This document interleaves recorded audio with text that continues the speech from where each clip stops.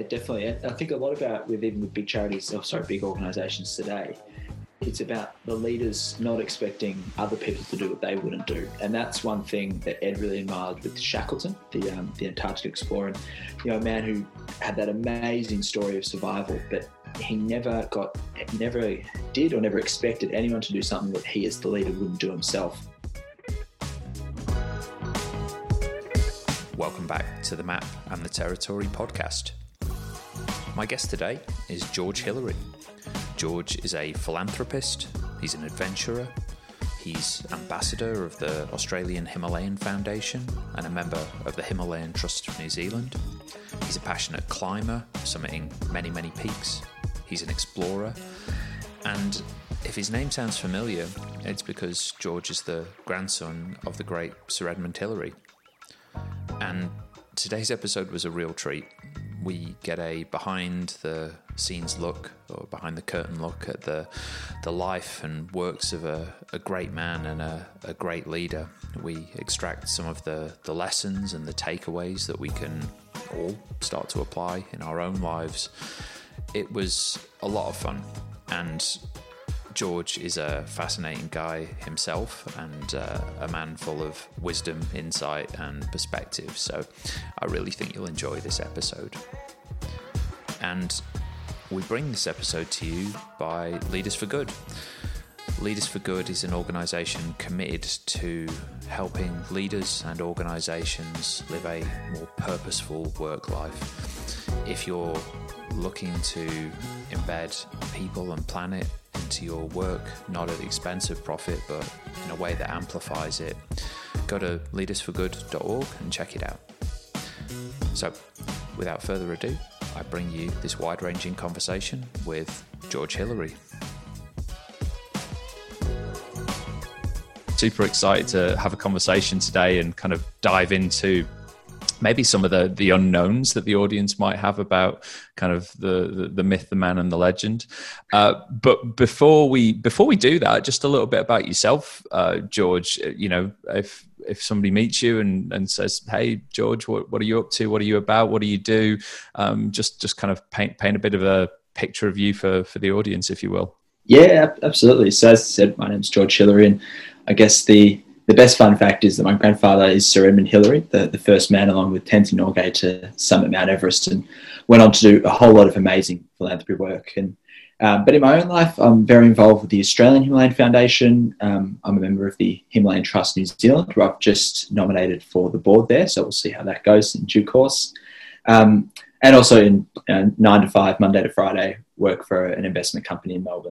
Beautiful. And I'm really interested in getting into your work with the foundation and kind of what that looks like, and also the roots of that as well. I think a pretty interesting story. But maybe as a jumping off point, Edmund Hillary, I think people are kind of would probably be familiar with his bio at a very cursory level and certainly the big achievements. But what are some things people might not know about Edmund? What can you paint a bit of a picture of the man for us?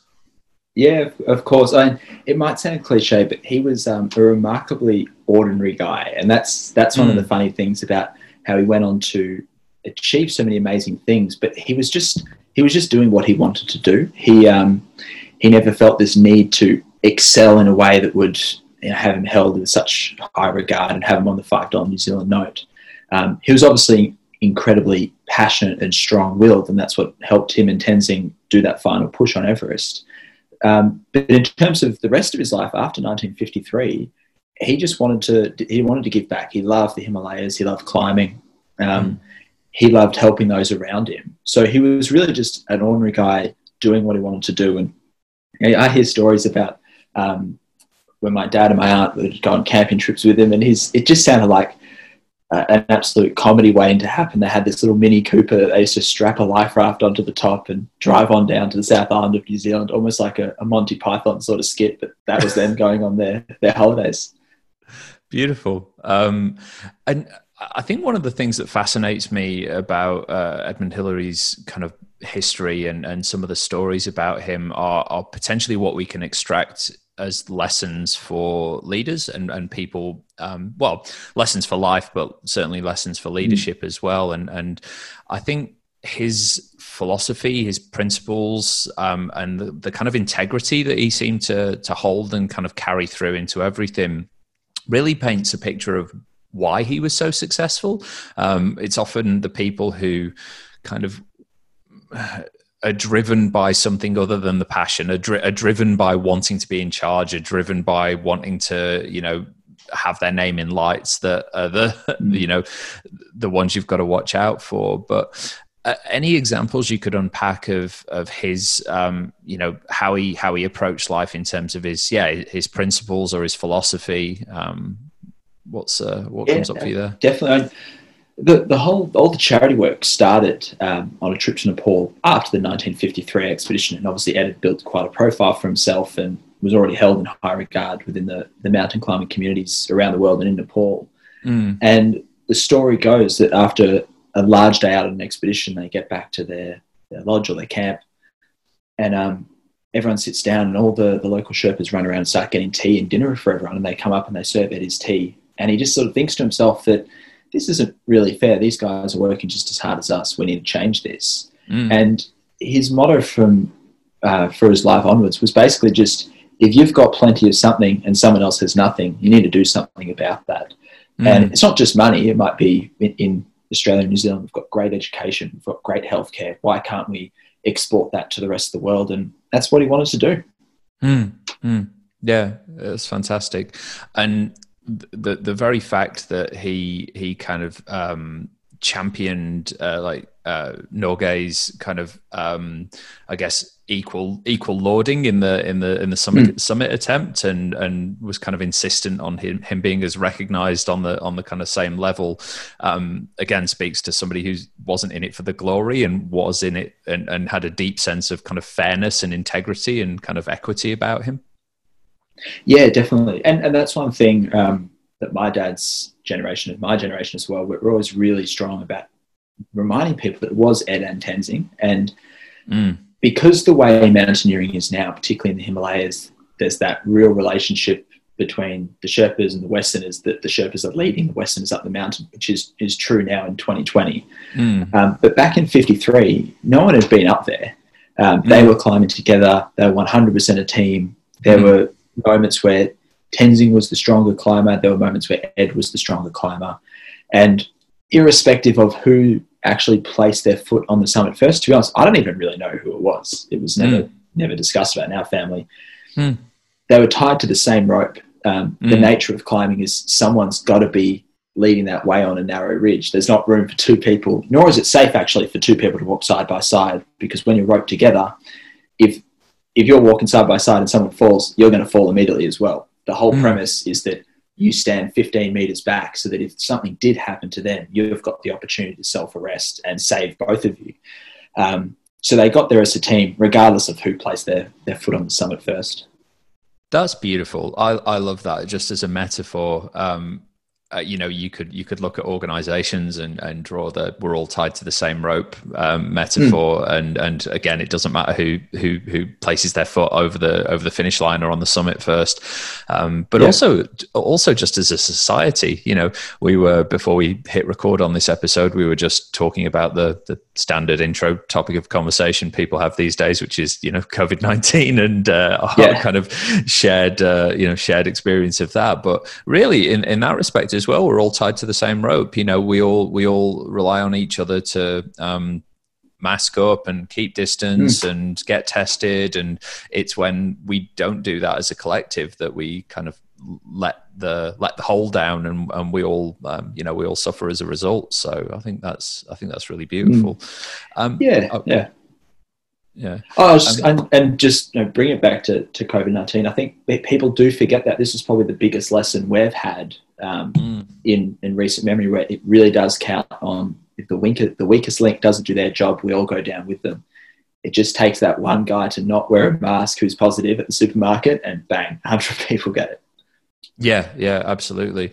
And from a leadership perspective as well, and I'm not thinking of any global superpower in particular, who might have a questionable commander-in-chief at the moment, but when it becomes about saving face, your own image, your own ego, and not the good of the collective, you see the consequences and you see the results, and you compare and contrast that with with yours and Edmund's home country of New Zealand, and you see the kind of the fantastic example of leadership over there at the moment. It's kind of night and day, and the results are night and day as well. And I think that's a sort of interesting parallel there. Edmund's relationship with the Sherpas in general, I think is fascinating, and maybe that leads us into a discussion around the foundation. If you could, maybe say a bit more about the origins of that, and maybe what's occurring there at the moment. Yeah, definitely. So the initial starting point was the Himalayan Trust New Zealand, and that's where it all began for Ed. And it was all just about bringing those opportunities of education and healthcare to these communities. Because at the end of the day, if people don't have the resources to feed themselves and their family, that they can't progress through life. You can't even think about your son and your daughter becoming an engineer in Kathmandu if you're struggling to put food on the table in the Khumbu. So you've got to bring those basics to people first. And Nepal, it's a wonderful place. It's a developing place, and it's one of those things where the government in Nepal doesn't have the means, the understanding, the resources to adequately provide and help these communities. So sometimes it takes an international movement to come in and help them rise up. And that's where it all began. And then from there, it's launched into the Australian Himalayan Foundation. There's foundations, the American Himalayan Foundation, Canadian, German. They're all operating independently, but they're targeting the same goal. They're helping different areas in Nepal, funding different schools, different hospitals. It's just become this huge movement that started back in the 60s. Yeah, right. Beautiful. Nepal's one of my favorite places that I've had the privilege of visiting. Me and my partner took a sort of relatively unconventional route to get from the UK to Australia. When we moved over here, we went on a massive cycle tour. So we basically rode from the UK to Australia and spent a month riding around Nepal as well. And I just found it to be that the people in Nepal were some of the friendliest, most humble, just lovely people to be around that we encountered. Beautiful, obviously, bless you, absolutely stunning country as well. But and one of my most enduring memories, Kat and I, my partner, we were riding our bikes up to the top of a village, which was up a climb that took us about half an hour to ride up, and these school kids just ran alongside us the entire time, chatting to us, and we were working hard to get up this hill. I'm like, man, these are some tough people. And like these were 10-year-old kids, whatever, and we let them sort of kind of have a ride around on the bikes and stuff after that. But just a stunning country. I don't know where I was going with that. Nowhere in particular, other than just expressing my own fondness for the place. Yeah, well, that happens, and you think about your time there, and it's a land where you just go on big rides and big walks, and you sort of get lost in the scenery, and you don't have to have a goal or a purpose of where you're going. You just want to get out there, and that's what Nepal's great for. Yeah. Any famous or not so famous, I guess, but any lessons of kind of setbacks or failures or anything from Edmund's life in that respect that maybe we don't hear so much about, because we hear about the high highs, literally in this case, but I'm just wondering if there's any stories in that camp.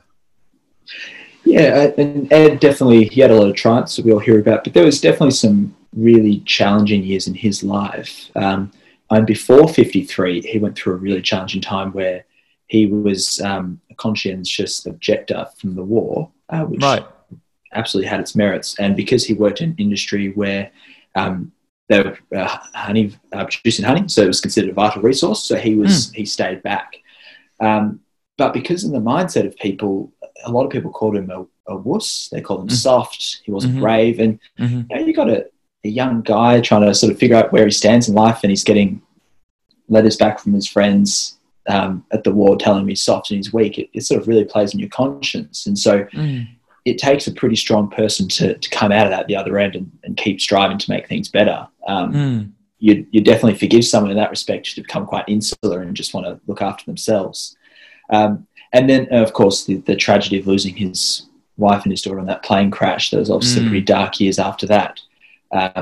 But again, he managed to push through that, and he probably never fully recovered in the sense that you're always incredibly saddened by what happened. You probably can't think about them without getting that lump in your throat. That's what happens to my dad now, even.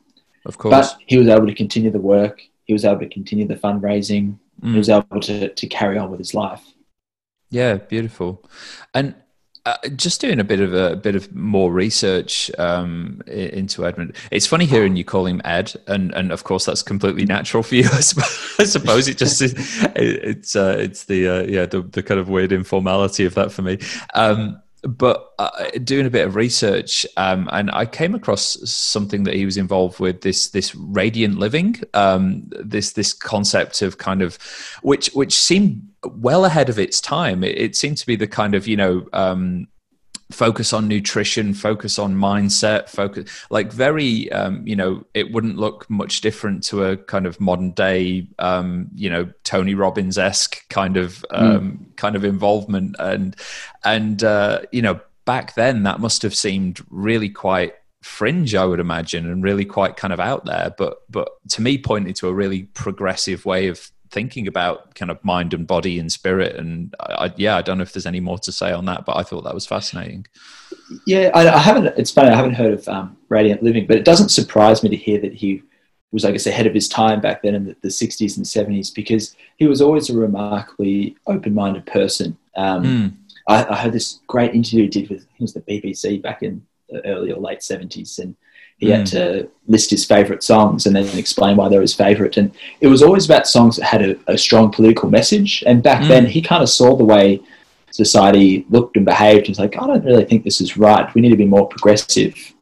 And he's always been like that. I mean, Ed had great friends who were gay back in that generation, where it's unheard of to be so outspoken in that respect. I don't know if many people know this. One of the original members of the 53 expedition was transgender. James Morris, later known as Jan Morris. Yeah, and Ed didn't care at all. They called up for, I think the story goes, they were in, I think it was Mount Cook National Park, they called up for a drink, and Ed thought he was still catching up with James Morris. Yeah. And all of a sudden this lady sat next to him, and she goes, "Oh, hi, Ed. It's James here." And he goes, "Wow, you've changed quite a lot." But it didn't matter. They had a laugh, they had a drink, and they carried on.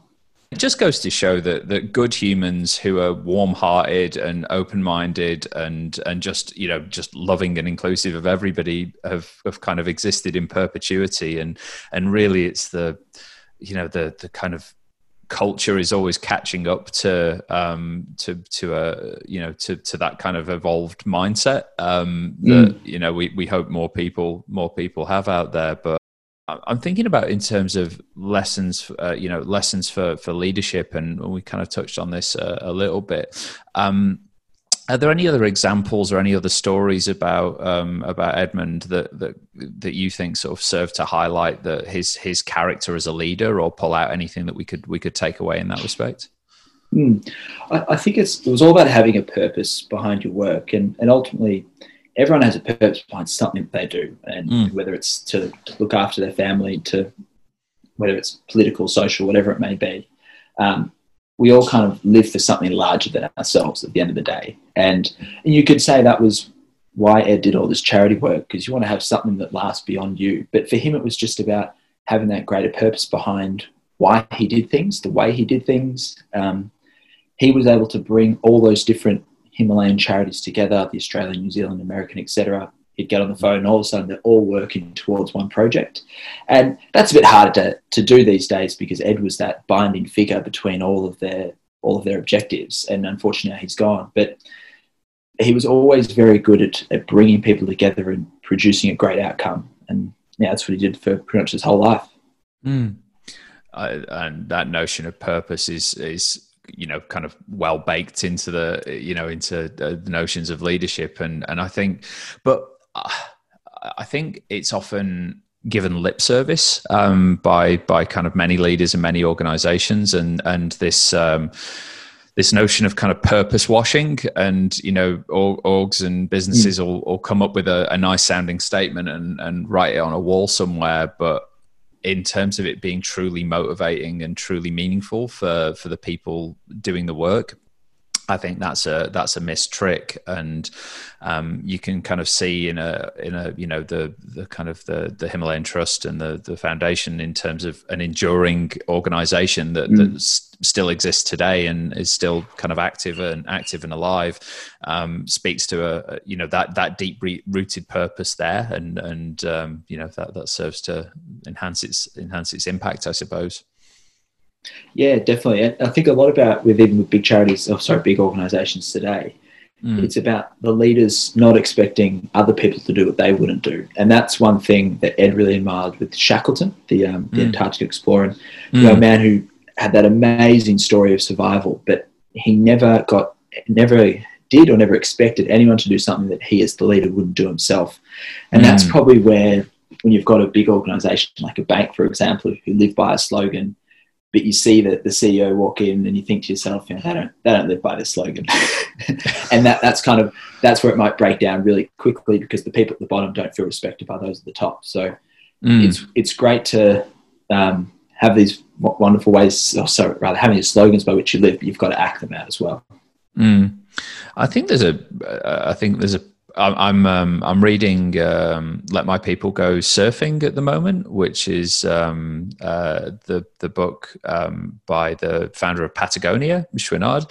And and Patagonia as an organization is just kind of one of my sort of organizational crushes, like their commitment to the environment, their commitment to sustainability and ethical supply chain, and kind of building their products to last, and all of those values. And their explicit mission statement as an organization is, we are in business to save our home planet. Like that is why Patagonia exists as an organization.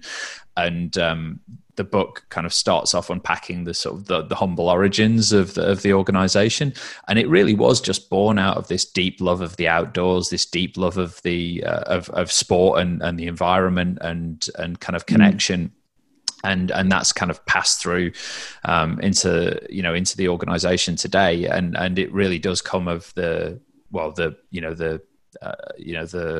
leaders of that organization are also the organization's biggest customers and kind of the biggest fans, because they want to build stuff that they want to use and they want to get out there. So and then you juxtapose this, as you said, with the maybe the CEO of the bank kind of walking in and making decisions that perhaps don't align with what's written on the wall.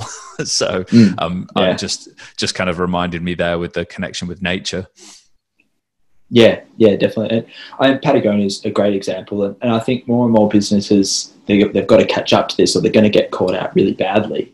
If you're not working in and the fact that in the investment world you've got a class of investments called sustainable investments, does that mean the other ones are not sustainable? So if you're invested in them, they could disappear in the next 5 years.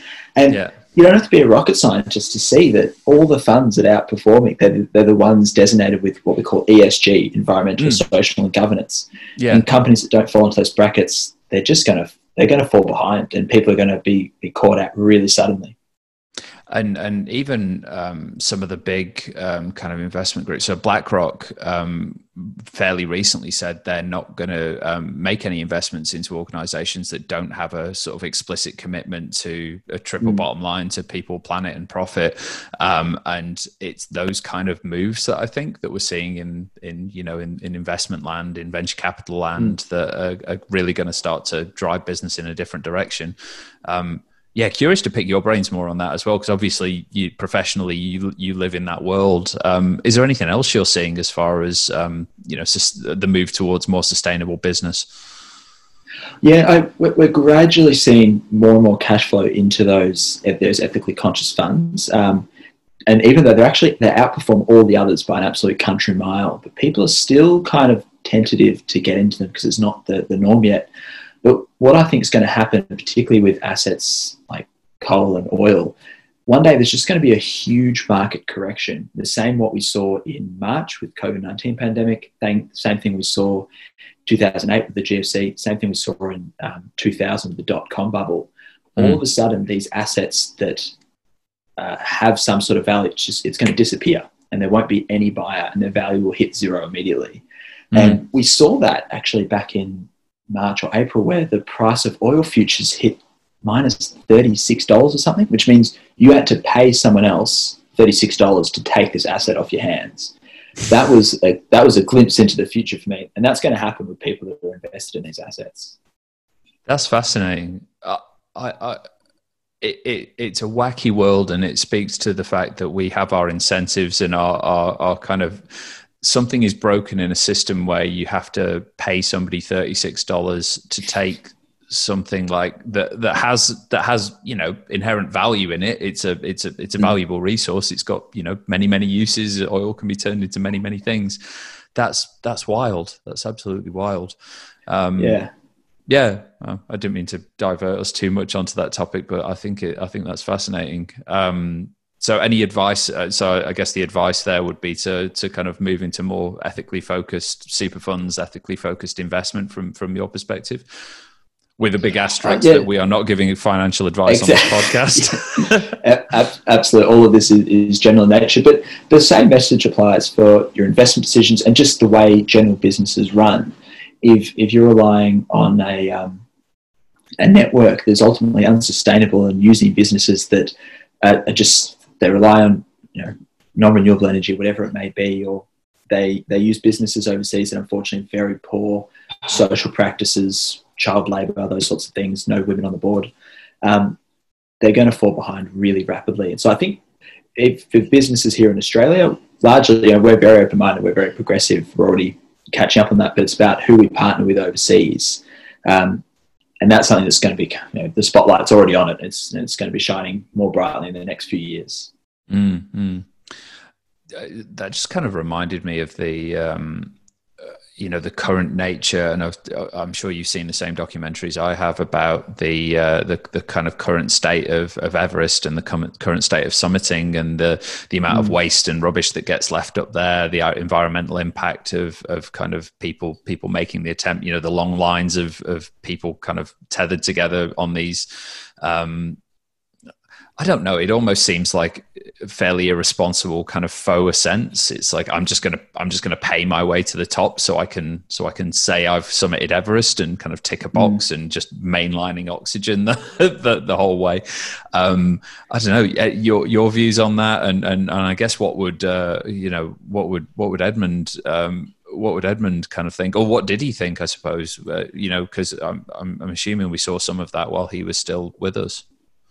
Yeah, it was something that was concerning to him, and it's concerning to my dad, who's climbed Everest twice, and it's concerning to me as a hopeful Everest summiteer one day. I was actually meant to go there this year, but all those plans got reversed pretty quickly. Yeah, of course.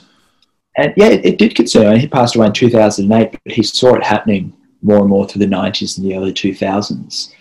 And it's not a pure way of climbing, that's for sure. And you want climbing to be inclusive of everyone, but it's got to a point where there's a big gap between the skills that people think they need and what they then go try to do.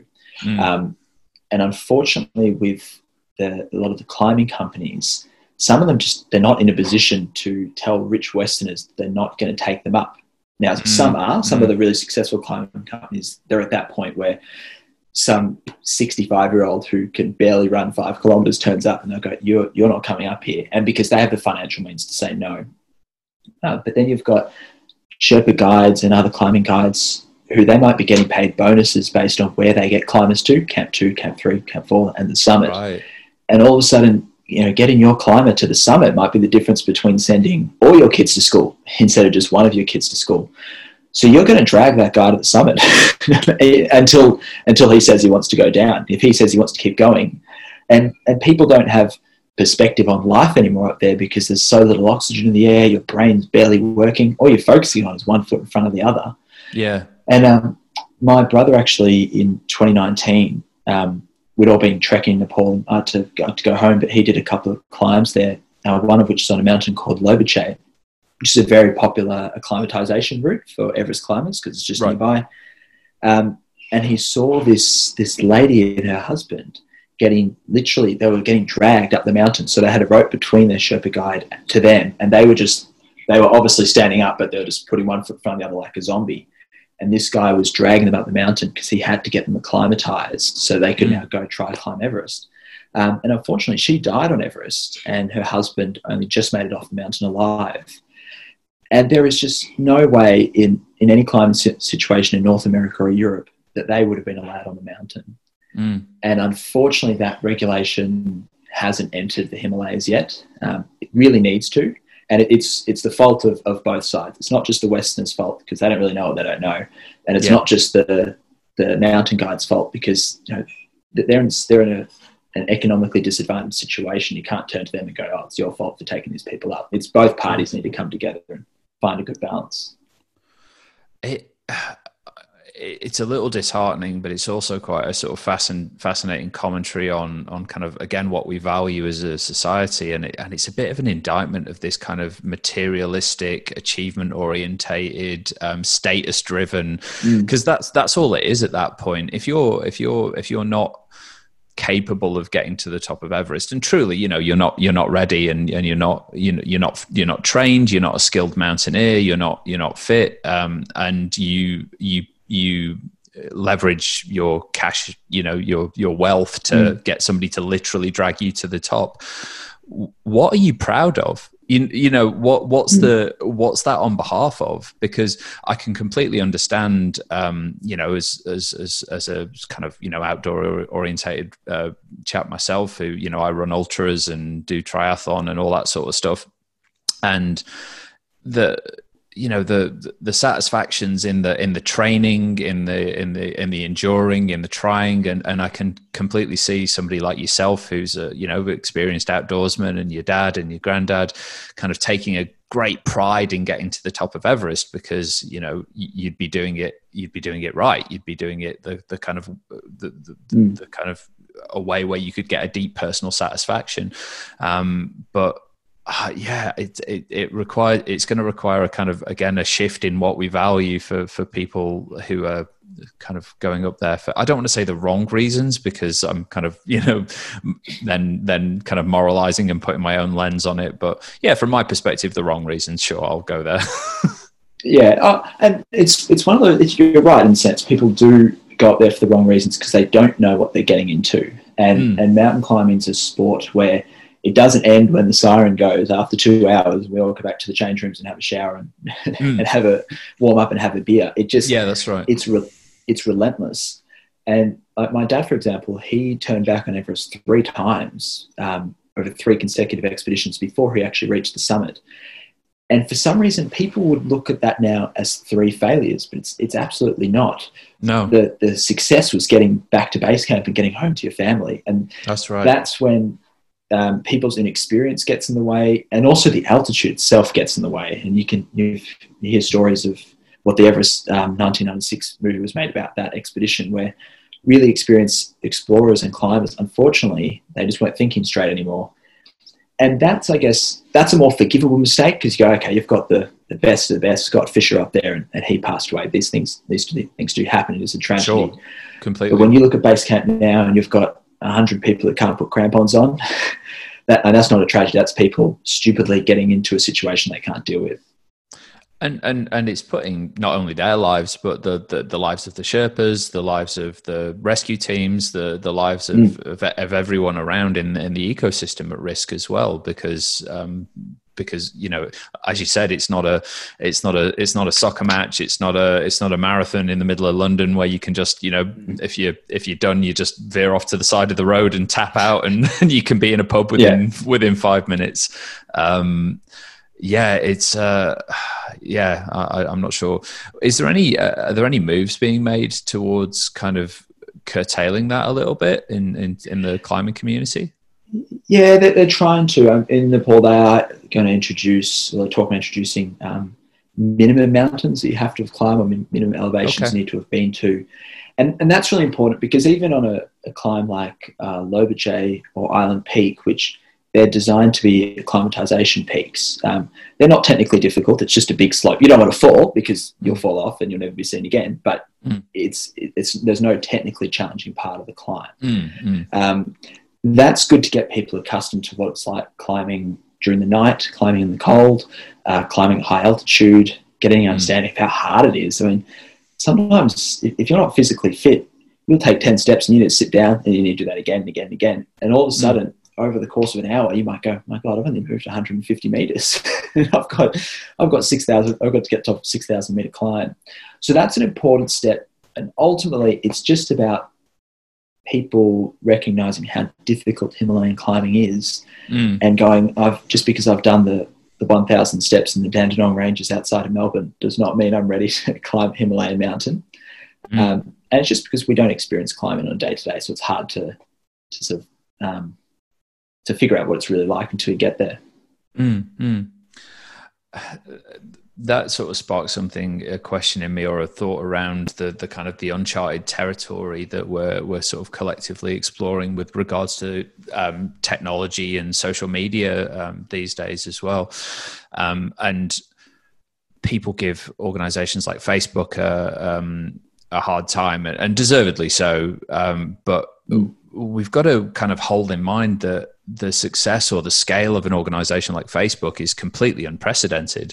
And yes, it's kind of had an impact on people's mental health and well-being, people's kind of chasing of status, of likes, and the impact. If you read some of Jonathan Haidt's work around, the effects on particularly the emerging generations in terms of anxiety and depression and suicide, it's quite profound, as well as the impact on things like elections. But really, that organization has been stepping into uncharted territory. It's been a good percentage of the world's population is now on this platform. Yeah, and these big tech companies are a classic example of. It's the first time we've had companies this big. I think Apple hit $2 trillion the other day, first ever company to do that. Yeah. So, and perhaps Mark Zuckerberg should be, and I'm sure he does surround himself with top quality advisors, but it also raises the question, is there anyone who's experienced enough to run a company like that? And it's potentially not, because we've never had a business like this before. And you even look at our Australian responses and international responses to COVID-19, everyone was just figuring out as they went. Some things went really badly and some things went really well.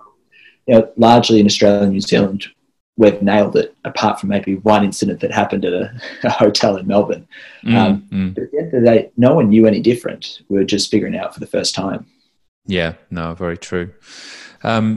George, this has been fascinating. Any other stories? Anything we didn't cover that the audience might find interesting in terms of Edmund, his life? Any tales that you might want to leave us with there? I guess the ones people always find most interesting are the mountain climbing stories. And it wasn't until I started going to Nepal myself, I actually didn't realise his effect on the climbing world was so much bigger than I realised. And we're trekking through the Khumbu, the main Everest Base Camp trail. My dad just starts pointing out all these mountains that Ed either climbed first or led the first expeditions on. And it was the sort of thing, if this was happening now, and Ed would be the face of Red Bull, it'd be huge. And it was amazing seeing, you get into the Himalayas and you see Everest, you see Armada Blyam, you see Markalu, you see Tumsurku, just creating this kind of crown around the trekking trail of the Himalayas, and all of them were first climbed by Ed and his climbing team. And for me, that was a lovely moment, because it's kind of like I was experiencing something for the first time as well, as opposed to being told all the wonderful things my grandfather did. I was there, seen it as well. But for Ed and then for Dad and also for myself, whilst you've got to have that passion and drive to get to the top of these mountains, there was always a bigger picture. It was about getting home safely, and it was about making those right calls, and it was about not getting carried away. And Ed had his moments where he pushed himself too far, and he definitely had times where he on Markalu and on the climb with Dad where he became very, very sick. And my dad had a few times where he was hell evacuated out of the Himalayas into Kathmandu to get rescued. And I don't plan to find myself in that situation. I think I'm probably a bit more grounded and want to get home maybe that little bit more. But I think that the lessons I've been able to learn from them is drive, determination are wonderful up until a point. Then you've got to decide what's most important. Very good takeaway there. And kind of nice segue into some of the rapid fire questions I had for you as well, in terms of just, letting the listeners get to know you a little bit better. Yeah, sure. And you've already mentioned obviously mountaineering and climbing, but outside of your day job, what do you like to do for fun? What are some of your kind of interests and outdoorsy pursuits? I'm assuming are going to be in there somewhere. Yeah, I love doing a whole range of things, to be honest. And it's funny, one of the things that drives my fiance nuts, she's like, do you ever just sit still, just relax? But when I was my teenage years and early university, I was in a band. I loved my music. I was a drummer. We had the rock star dream, perhaps, that the rock star talent. So now the drum kit just sits in the garage. Like every Melburnian, I absolutely adore my football. I'll watch any game. It doesn't matter who's playing, where it is. I'll make sure I watch it and love to talk about it. Perhaps I start to get a bit older. I'm looking at my garden now. I'm starting to really enjoy gardening, which is probably a concerning thing. I always love doing different things. And before my fiance and I go away on a trip, I always like to try and learn a bit of the language so I can talk to them. And I'm probably pronouncing all the words incorrectly, but we all have a bit of a laugh and it's a bit of fun. It's amazing how far just a little bit of trying to learn the language gets you in a place. If you can fumble your way through a sentence or two, people are far more forgiving than if you just barrel in with English with no attempt. So I think they love it. They kind of respect it too. Yeah, the one saying I can still remember from like my time in Mongolia is, and again, my pronunciation of this is going to be horrible, so I'm sure my thousands of Mongolian listeners will write in and tell me, but it's like Malsareg Targan Tavtayu, which kind of translated to I hope your animals are fattening nicely, which out in kind of like rural Mongolia went down a treat. It's like, anyway. It's amazing what you remember. I'm sure that's a very important saying in rural Mongolia, to be honest. Apparently it was like unless the person who taught it to me was having a laugh and I just said something deeply rude and offensive. So I abdicate responsibility there. What are you reading right now? Are you digging into anything interesting from a reading or listening perspective? Yeah, I like everyone. I always want to read more, but never seem to read as much as I want to. I'm a bit of actually a physics nerd at heart. I'm reading a Carlo Rovelli book. He's this Italian physicist that seems to somehow describe science like poetry. He's really good. Okay. He goes to a level of physics and maths that I can't really keep up with what he's talking about, but it kind of sends me into this different world, trying to understand theoretical physics and string theory and quantum gravity or whatever they're talking about. Yeah, right. Nice. Carlo Rovelli? Carlo Rovelli, yeah, he's fantastic. Okay. He wrote a book called 7 Brief Lessons of Physics, which I think is the highest science book ever. Okay. And just the way he describes it, he's like a poet. It's really cool. Cool. What's the name of the book you're reading at the moment, just so I can pop it in the show notes for people? Oh, sorry, I just lost you there for a bit. What was the name of the book, just so I can pop it in the show notes for people? I'm trying. I could quickly go check for you if you want. You can send me afterwards. Okay, yeah. So I've actually just blanked on the name. The Passage of Time, something about time. Something about time. Cool. I'll tell you one series of books I'm really looking forward to. A mate told me about them. And now that we've got a kind of 3-month-old baby in the house, apparently there's this set of books written by, I don't know the chap, but he's a scientist, but they're like quantum physics, quantum mechanics for babies, like string theory for babies. So all these like super deep, technical topics written for toddlers and infants. So hopefully I'll learn something by reading them as well, because I have no idea. I think what I really find amazing about it, and actually helps you just think a bit more widely in general, is it comes down to this point that time itself can be subjective when you get onto a large scale and things are moving towards the speed of light. And that really blows your mind when something we all take for granted of this happened at 12 o'clock, it gets to this point of, well, when was 12 o'clock? Or when did that really happen? And how did it happen? And that's sort of the possibility of all this work. And just also our subjective experience of time, right? You know, we've all had that experience of being in a deep flow state and being in something and looking up, and 5 hours have passed, and it was the blink of an eye, and we've all had the opposite experience of kind of sitting in a waiting room, and a minute feels like an hour. So time is a weird and wonderful thing.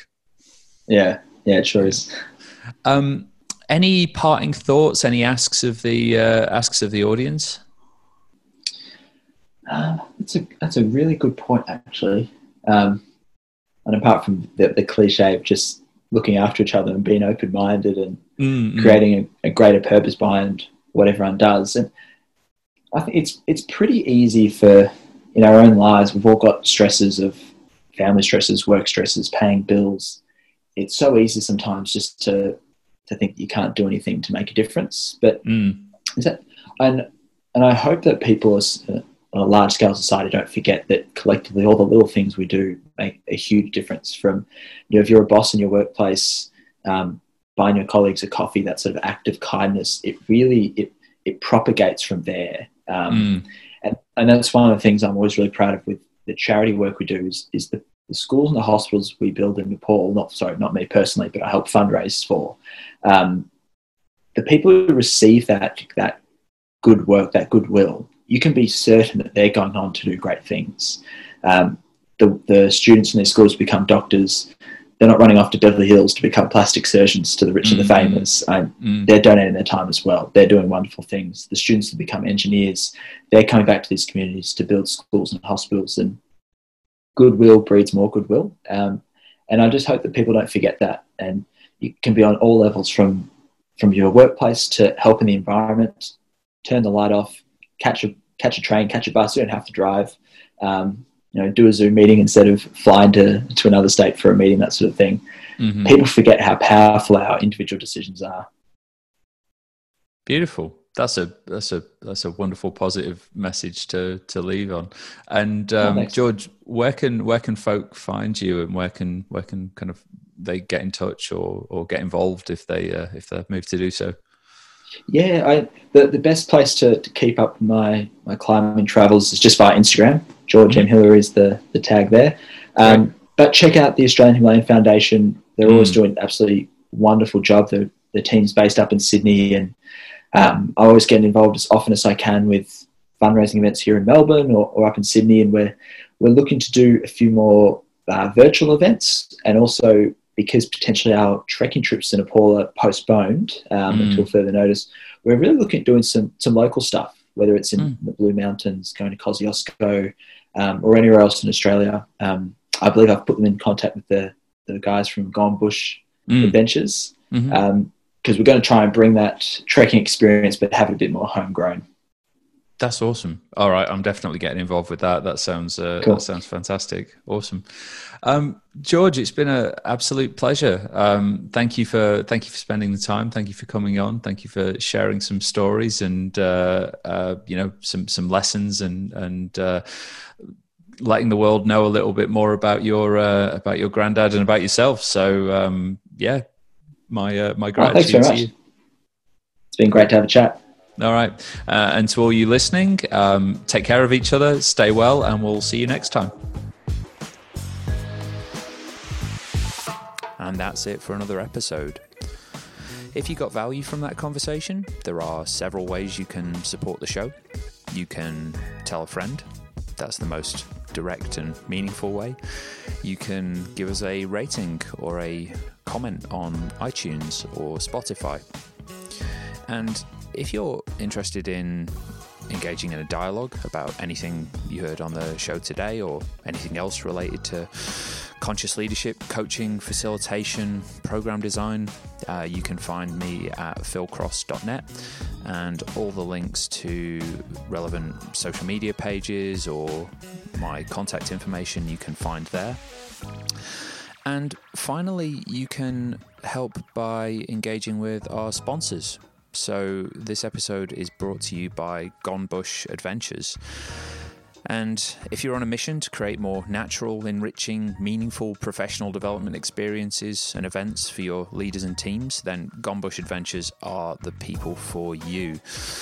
With a team of experienced facilitators, presenters, nature guides, and learning consultants, they exist to walk alongside leaders and organizations towards a new vantage point of performance, culture, and well-being.